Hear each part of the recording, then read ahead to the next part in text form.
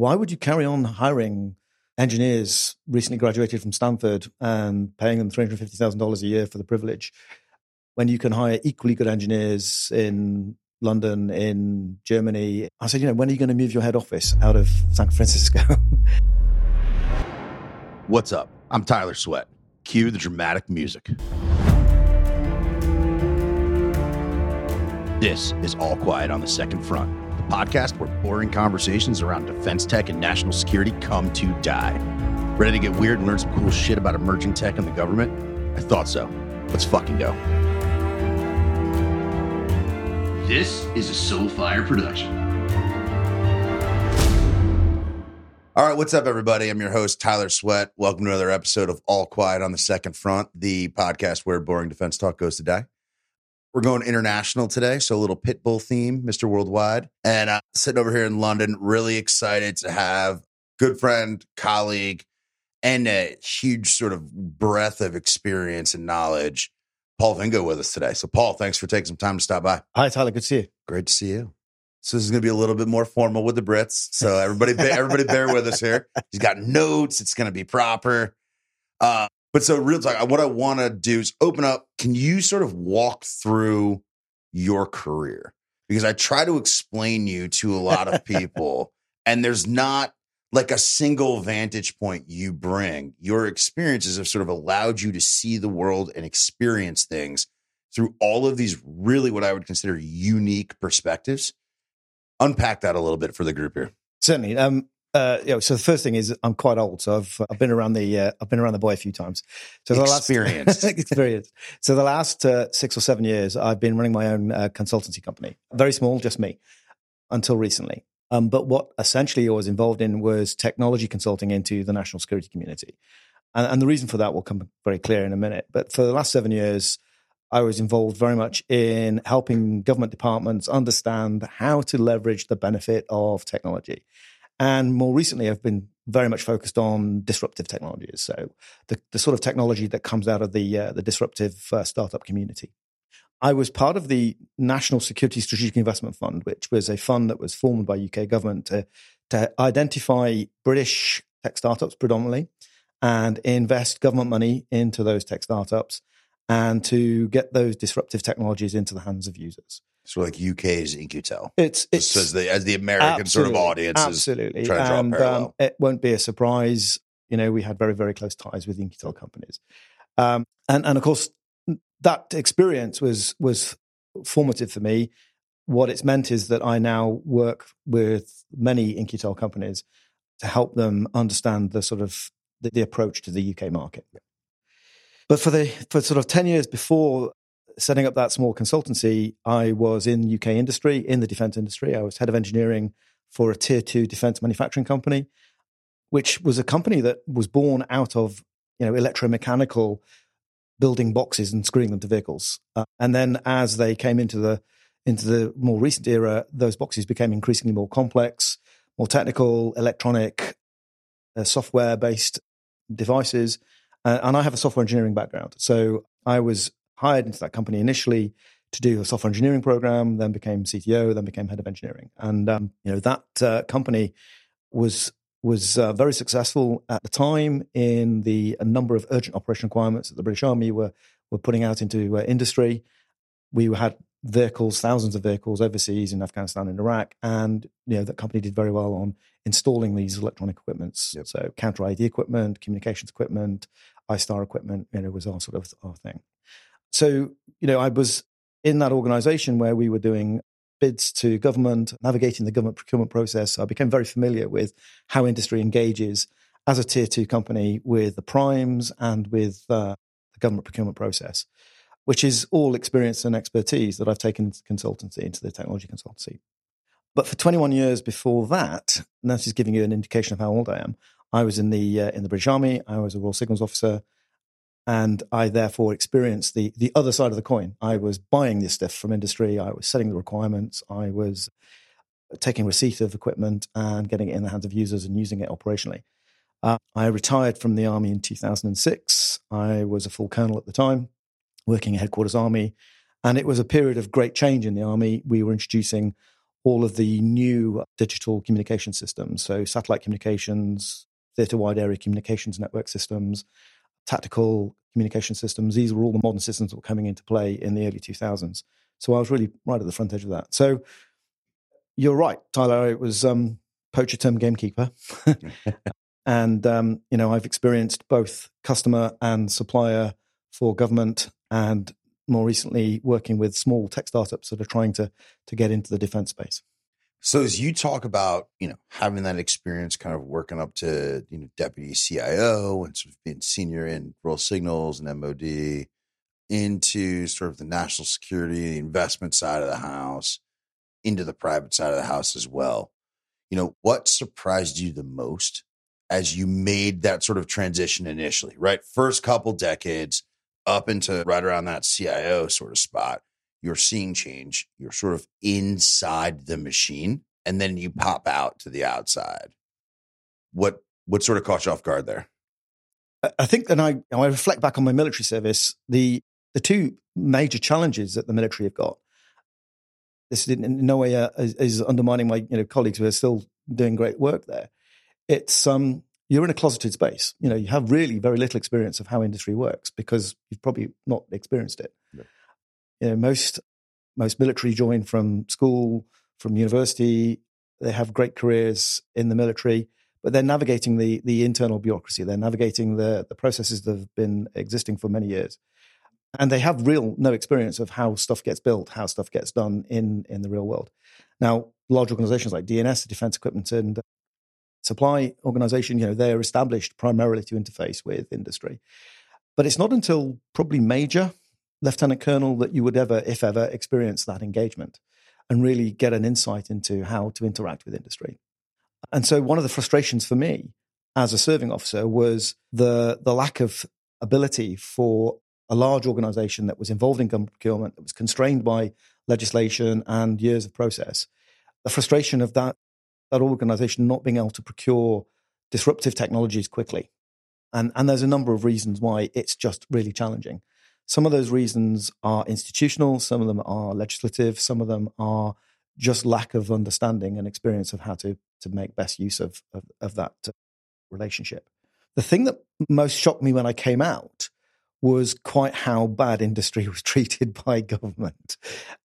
And that was me sort of seeing it from another perspective on industry is bound by the procurement rules and the procurement processes that are put in place. And those are expensive and long processes. And, you talk about the valley of death. The journey for a small company, the barrier to entry to government is very high.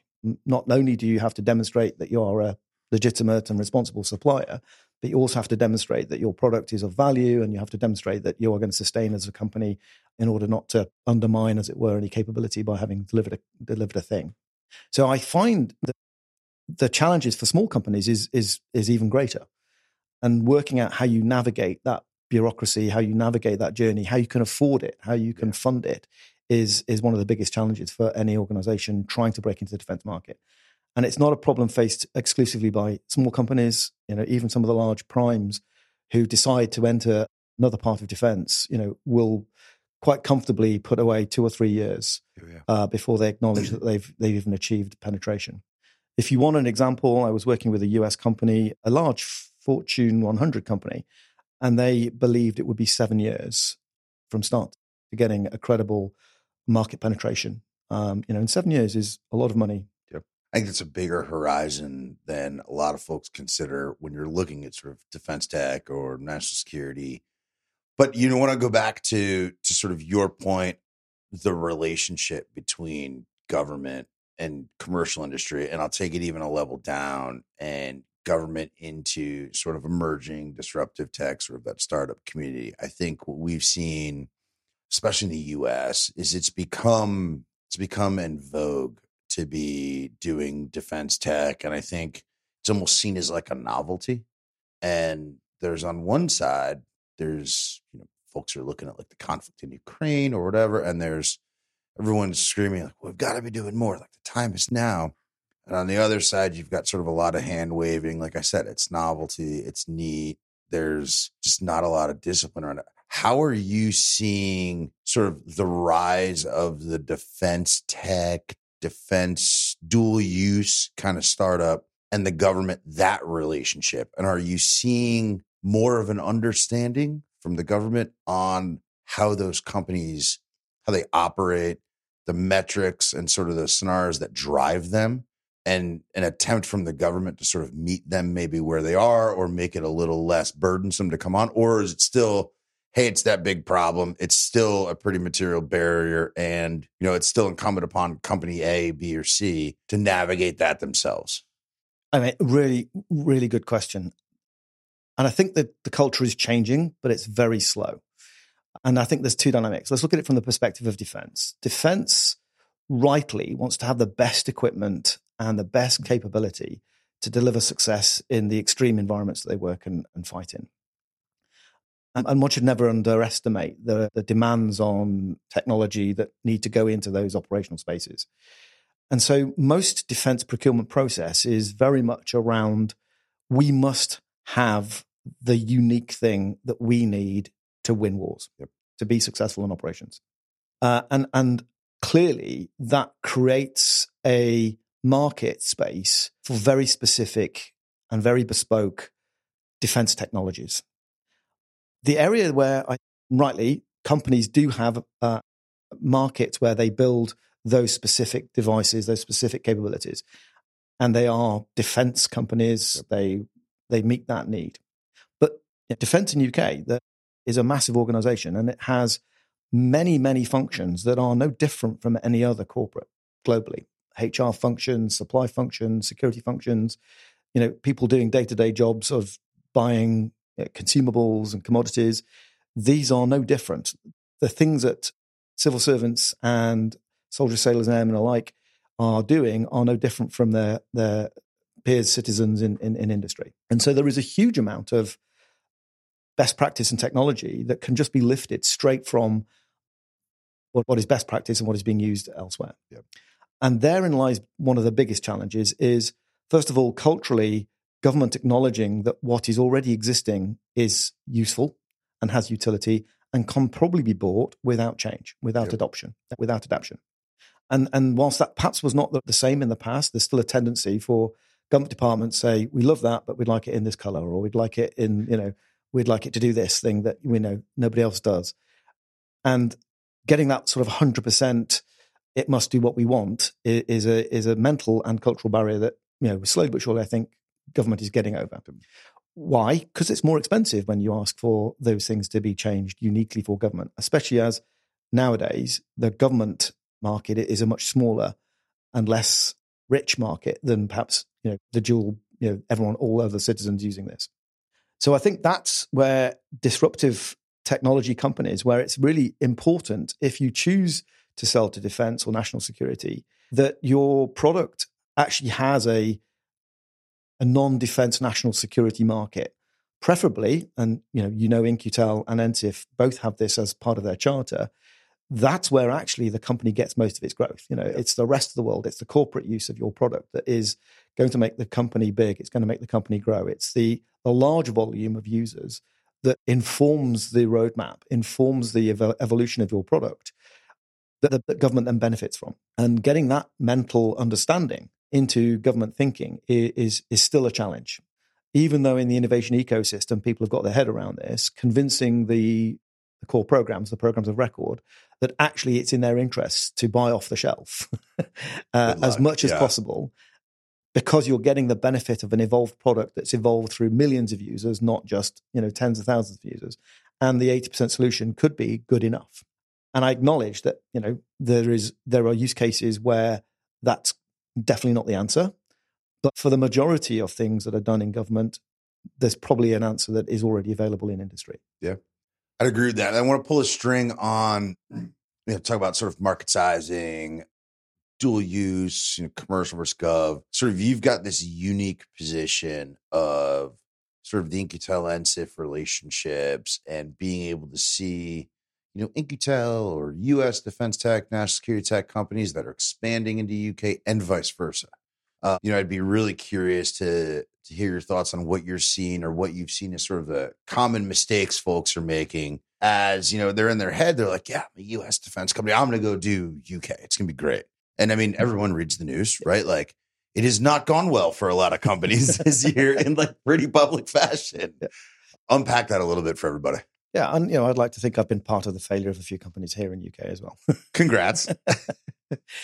I think the first point to make is, why would a US company that's growing rapidly choose UK as its first, shall we say, non-US region? And there's an inherent logic in it, which is UK is a partner in the national security community. It's part of the Five Eyes community, and UK and US have a special relationship, which is often talked about and understood really well. So there's straight away an affinity. Let's go to UK. It seems a logical place to come to. It speaks the same language. So therefore, it's easier to do business with. We have a similar government structure, we're sort of liberal democracies that must be easier to do business with. We're not Canada, and therefore, we're not just up the road. We're not just Americans. There's that relationship, is perceived as being sufficiently different and sufficiently far away.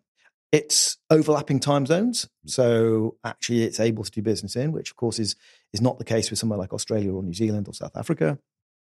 And as a result, UK seems to be the obvious first choice. But let's also just sort of unpack that a little bit. Two nations divided by one language. I often say to my clients, imagine you were doing business with Germany. How would you cope with the translation? How would you cope with the language difference? And they said, well, we'd have to have German linguists. I said, well, you need British English linguists. This is no different. The fact that we speak the same language, the reality is we don't. Yeah. And our governments are completely different. Not just in how they do business and how they conduct and make decisions, but also the history of the government. The legislation has evolved over many years, and things exist for historical reasons. And then by the same token, the scale is different. Population of America is 350 million. Population of UK is only 50, 60 million. And that means that the amount of money available is different. The US has the largest defense budget on the planet, probably with the exception of China. But the US defense budget is significantly larger than ours by an order of magnitude.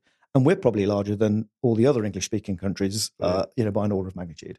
So when you come to a tech startup conversation about coming to UK, having a reality check, having to manage expectations about, what the scale of ambition could be, what the opportunities might be, how the process of federal government versus UK government works, is the sort of starting conversation we have.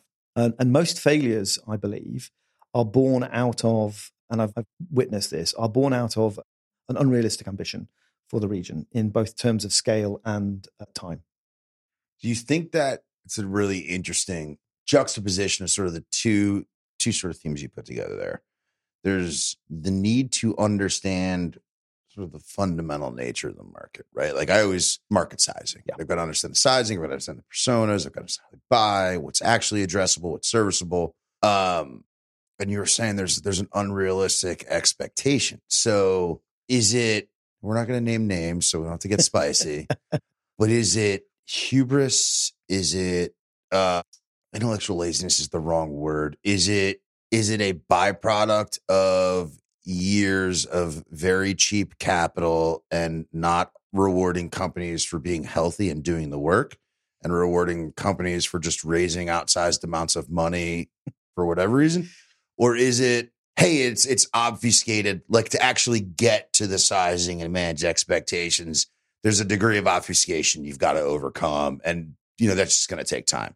Sort of, to me, it's got to be somewhere on that spectrum. What do you think that is? I think there's a load of factors, and we can unpack all of them in slower time. I think there's a couple of challenges. Doing business with a West Coast, Silicon Valley startup culture is fascinating. I had a conversation with the CEO one day of one of the companies, an Incutel company. They'd come to UK, and I said, and we were in COVID, and so his engineering team were now largely working remotely. And I said, why would you carry on hiring engineers recently graduated from Stanford and paying them $350,000 a year for the privilege when you can hire equally good engineers in London, in Germany, I said, when are you going to move your head office out of San Francisco? And the answer was actually the reason, and it was a good answer. And he said, I'm in San Francisco because I rub shoulders with investors and other CEOs of startups who are hugely successful. It's about being in San Francisco for the investment culture, the investment, the venture capitalist community. It's about being with high quality engineers in one place, which is a good argument, but it's quite, in my opinion, quite myopic. If you look at the global venture landscape now and you look at the global engineering skills and capabilities, and to be fair, a number of West Coast companies are sort of now looking at their particular version of technology, whether that be AI or whether that be some other disruptive technology, and working out which are the best academic institutions globally to go and tap into, or which countries are the best to have a team that is able to service their global ambition. But it's a slow journey. I think the other dynamic is US investment is significantly higher. A Series A round here in the UK is anything from 5 million to 15 million pounds. A Series A in the US could be significantly higher in dollars. But that also means that there's a lot more money to spend, and that creates a higher ambition of how much more money you've got to earn. Yeah. It's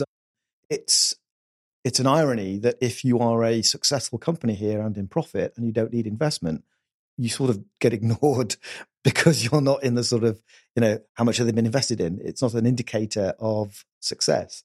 Ironically, profit probably is. Yeah. So, we talk about sort of the changes you've seen, the challenges of folks understanding each other's operating models and sort of business models from the commercial side to the government. Talk about sort of NSIF and EQTEL and the companies sort of having challenges, understanding UK, European markets, being thoughtful about sort of where am I deploying infrastructure, setting that up. As we're sort of like taking the final turn here, what are you working on now? And sort of, right, there's a clear theme of sort of what we're talking about. What's Vingoe up to? Sort of where are you guys positioned?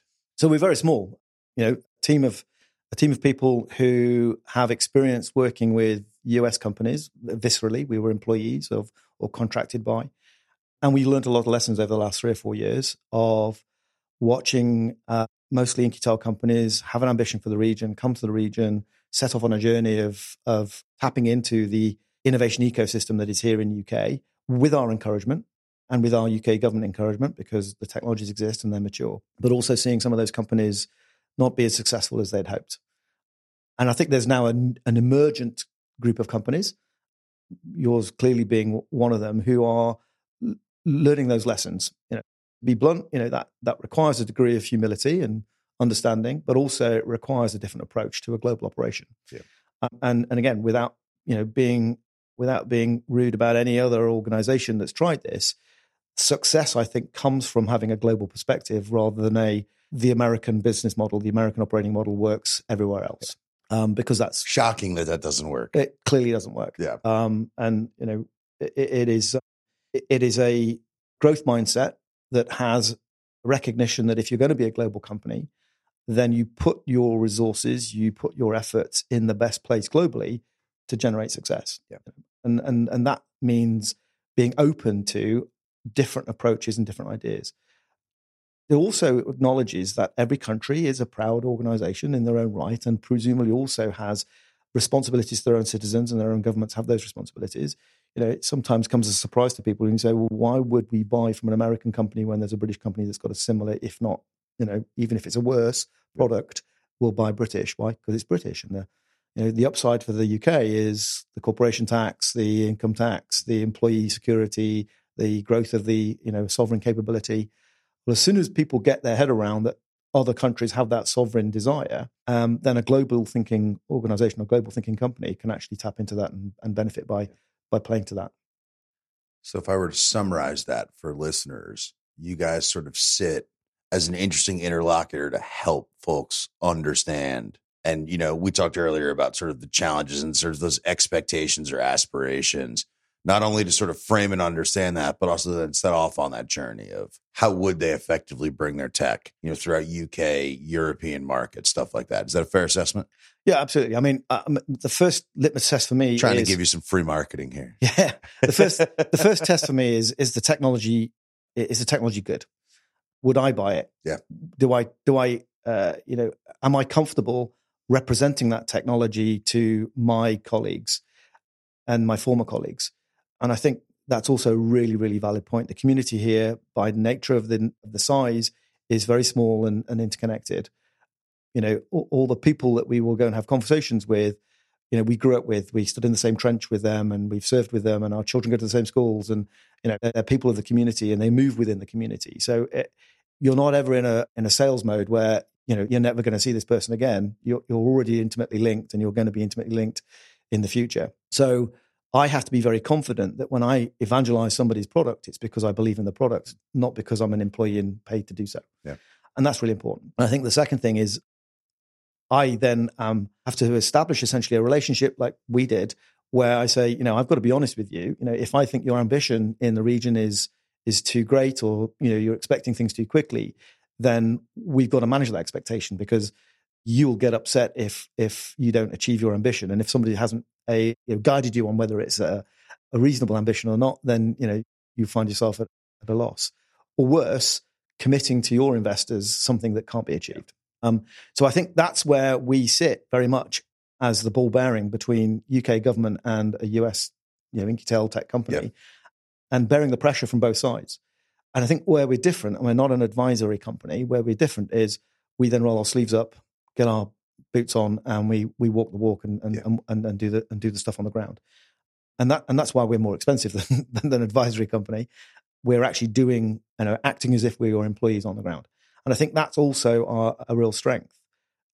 There's a cultural boundary there. We can act as as if we were really employees without being employees. And I think that's a massive strength. When people see us, they know that we're doing it because we believe in your product, not because we're being paid as an employee to advocate for something, or being told how to do something, which is also often the case for an employee. So, I think it's small, it's growing fast. We've got some good clients, and we believe in the technology. And those clients, to their credit, are listening hard to how we are proposing they take on the market. Awesome. It's a neat spot to be. And, I want to, thank you for sharing sort of the totality of your background. Because again, I think that's one of the things when we first met, drew me to you was, you know, having experience sort of in all of the different seats around a table. Because if you think about sort of that value map and what that looks like, right? There are capital allocators, there are government employees, there are users, there are builders, there are sellers, there are sort of the coaches and Sherpas. I don't think many folks have had sort of that experience or that career where they're able to have like real actual empathy for each of those roles. And that allows you to then weave together better strategies and not only manage expectations, but be confident in your ability to go execute. So we're hurtling towards close. You know what the last question is because somebody told you and you watched one. So I'm going to throw one random question in before and see what you say. And then we'll get to the actual question. So, you know, you've done a couple of rotations around the sun, right? I think you got a good idea who you are, right? If we had to go do like a little ayahuasca tour, what would your spirit animal be? Sleuth. Nice. All right, that's a good answer.